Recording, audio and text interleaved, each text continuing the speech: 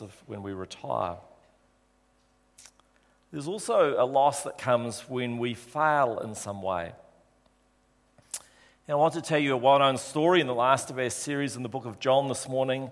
And rather than read you the passage from John 21, which you're welcome to look up, I want just to tell it from the viewpoint of Peter.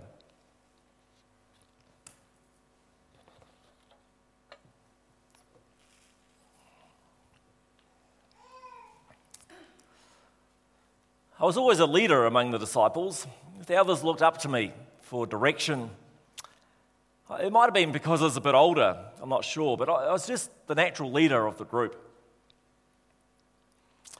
But after what happened, I couldn't face anyone anymore.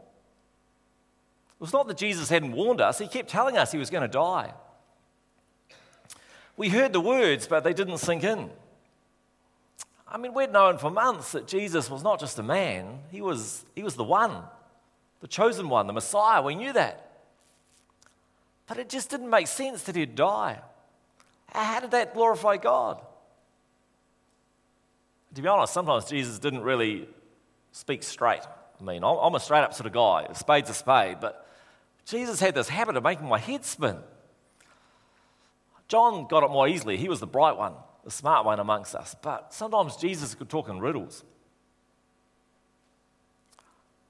But at that last meal, he told me that I would deny him 3 times before the cock crowed. I didn't believe him. I said, I will follow you anywhere, Jesus. But then the guards came. I tried to put up a fight, but it was just hopeless. So the others were useless.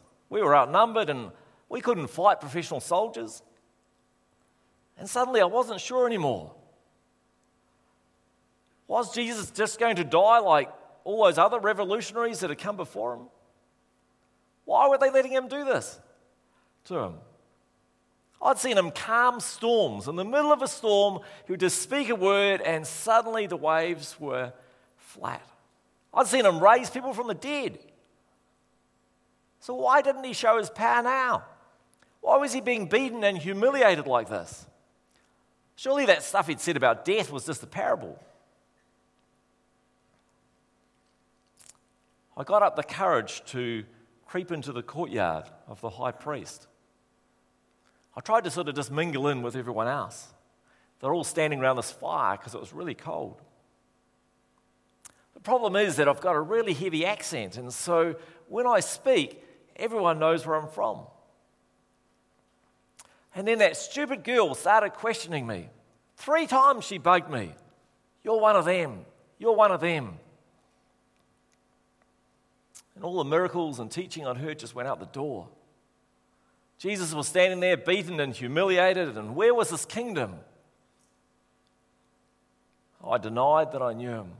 Totally denied that I knew Jesus.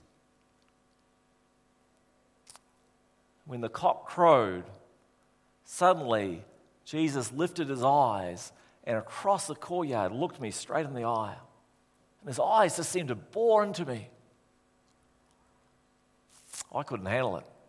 I just had to get out of that place as fast as I could. I don't mind admitting I was just a mess.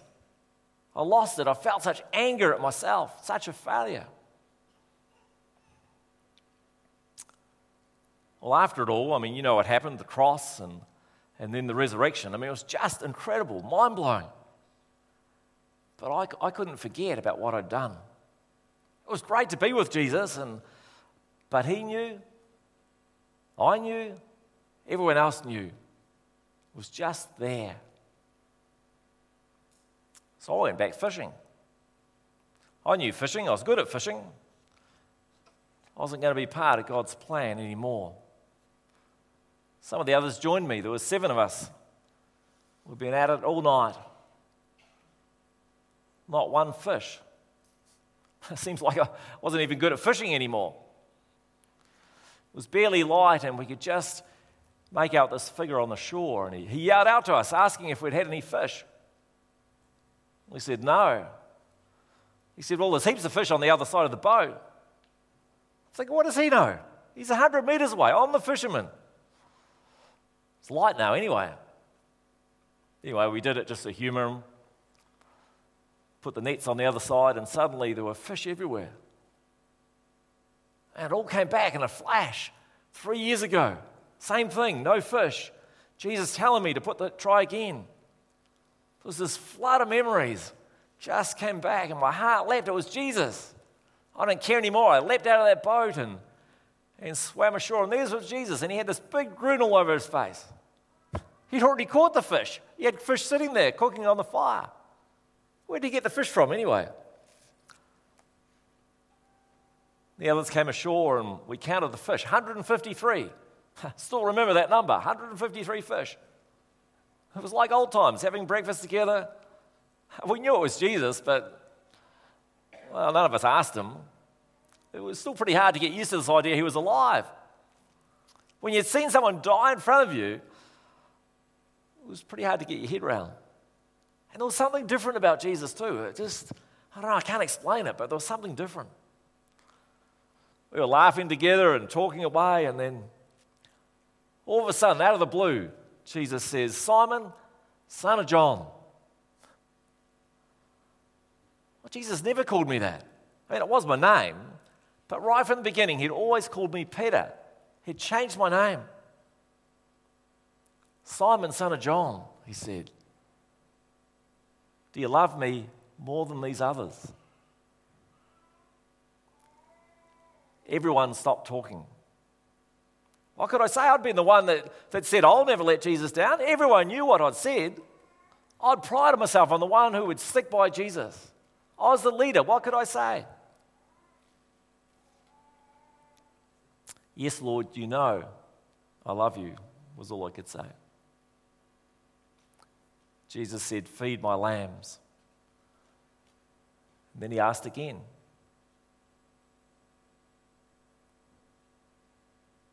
"Simon, son of John, do you love me?" Again, what could I say? "You know, Lord, I love you." He said, "Feed my sheep." And then he asked a third time. And it all came flooding back. The fire in the courtyard, that girl asking me, the cock crowing, Jesus looking at me. And here we are again, standing around a fire. The shame and the regret just came flooding back to the surface. I wasn't fit for the kingdom. I couldn't lead. I was no better than anyone else. Part of me just wanted to run from it all. And yet I see Jesus looking at me, believing in me. I see the look in his eyes of grace and love. And I said, "Lord, you know everything. You know I love you. Then feed my sheep," says Jesus. And at that moment, I felt God's grace just wash over me. It was okay. We're okay. God had a plan for my life. God wanted to use me in the kingdom. Not because I deserved it, but because of his grace. And something just lifted off me that day. Something changed.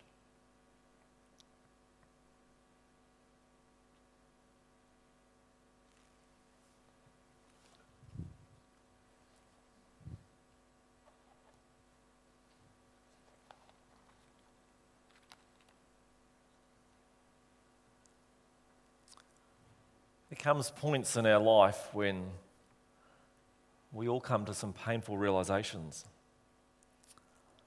We're not the person that we want to be or think we could be. Sometimes it comes after the failure of some kind. Maybe a marriage breakup leads to a self-examination of our role. Maybe a moral failure leads us to despair and self-criticism. Maybe we take a look at ourselves and are frustrated at the lack of progress in our character. Maybe there's an area of sin in our life that keeps tripping us up time and time again. Maybe some kind of midlife crisis. The reality is that the grief that we experience at our own failures and shortcomings can lead to a number of things. One option is that they simply lead to a retreat.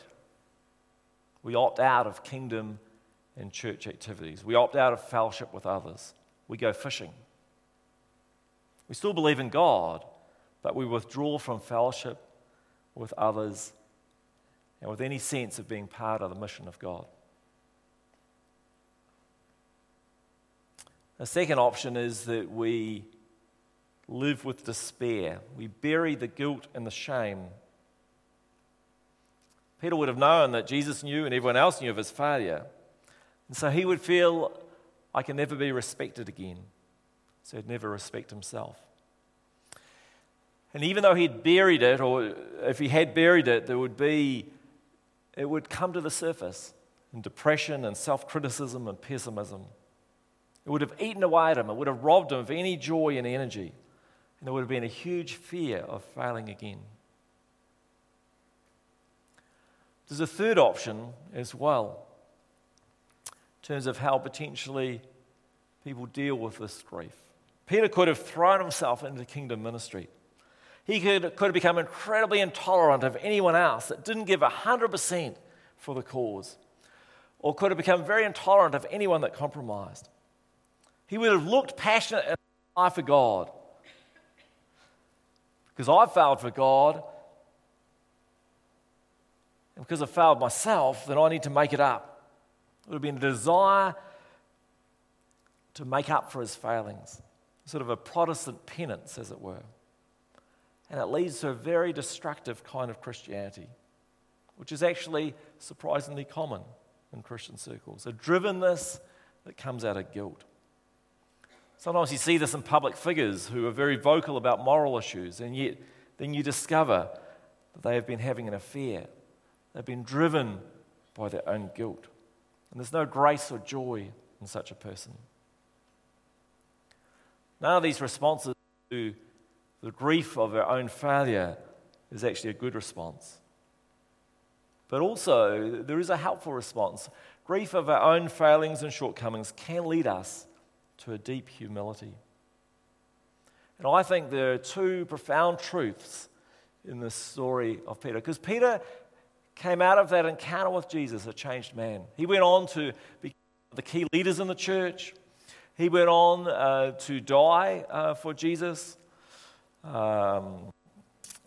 Jesus predicted this later on. He said, you're going to go where you don't want to go when you get old. And Peter was crucified for the sake of the kingdom. As he was being crucified, he said, I don't want to die the same way as Jesus. I'm not worthy. And so he was crucified upside down. But I think there are two truths that come from this little story about Peter. And the first truth, the profound truth, is that God's love is greater than our failure and humanity. It's a lesson I've had to learn in my own life as I came back from a time of deep depression and trying to take my own life. God's love is greater than our failure and humanity. No matter what you've done, where you've been, God wants to restore you to a relationship with himself. And Jesus beautifully restores Peter here. He repeats the question 3 times. He does it around a fire. He does it in front of his fellow disciples. He does it around a meal. God's love is greater than our failure and humanity. And the second profound truth in this little story is that God's mission is greater than our own efforts. God uses flawed people for his purposes. The mission of God is greater than our own efforts and our own failures. Peter is recommissioned for a kingdom task again. But the catch of fish reminds us of something really important. You see, Peter has to be obedient. He has to put down the nets. But it was not Peter's cleverness or his moral standing that brought about the catch of fish. It was God who did it, just as he did it the first time. It wasn't because Peter was more righteous or greater or whatever that he caught the fish. He just had to be obedient. God brought about the catch. Because the catch of fish is a metaphor. It's a metaphor for the work of the kingdom, for the missional task that we've been given. And the success of that task is not based on our goodness or our strength. It's based on God. We have to be faithful, but it's God who takes our human effort and takes us in our flaws and failures, and it's God who produces the harvest. The mission of God is greater than our abilities and our weaknesses. We all carry regrets and grief from the past. As we look back at our own actions and as we wonder whether we've grown at all, as we see ourselves struggling with the same habits and behaviours that trip us up, we look at ourselves and we wish we were someone else. We come to the painful realization that we're not who we'd like to be. May God speak to us through this passage to reveal the heart of God, to restore and to heal us from this grief and loss.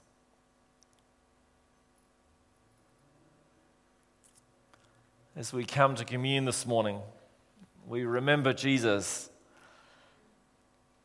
who is described as being someone who is acquainted with the deepest of grief. Isaiah 53 says, he was despised and rejected, a man of sorrows, acquainted with the deepest grief. We turned our backs on him and looked the other way. He was despised. We did not care. Yet it was our weaknesses that he carried. It was our weaknesses that he carried. It was our sorrows that weighed him down. And we thought his troubles were a punishment from God, a punishment for his own sins. I'm going to invite the communion stewards to come forward. We're going to hand around communion. As we do that, there's just going to be some music playing.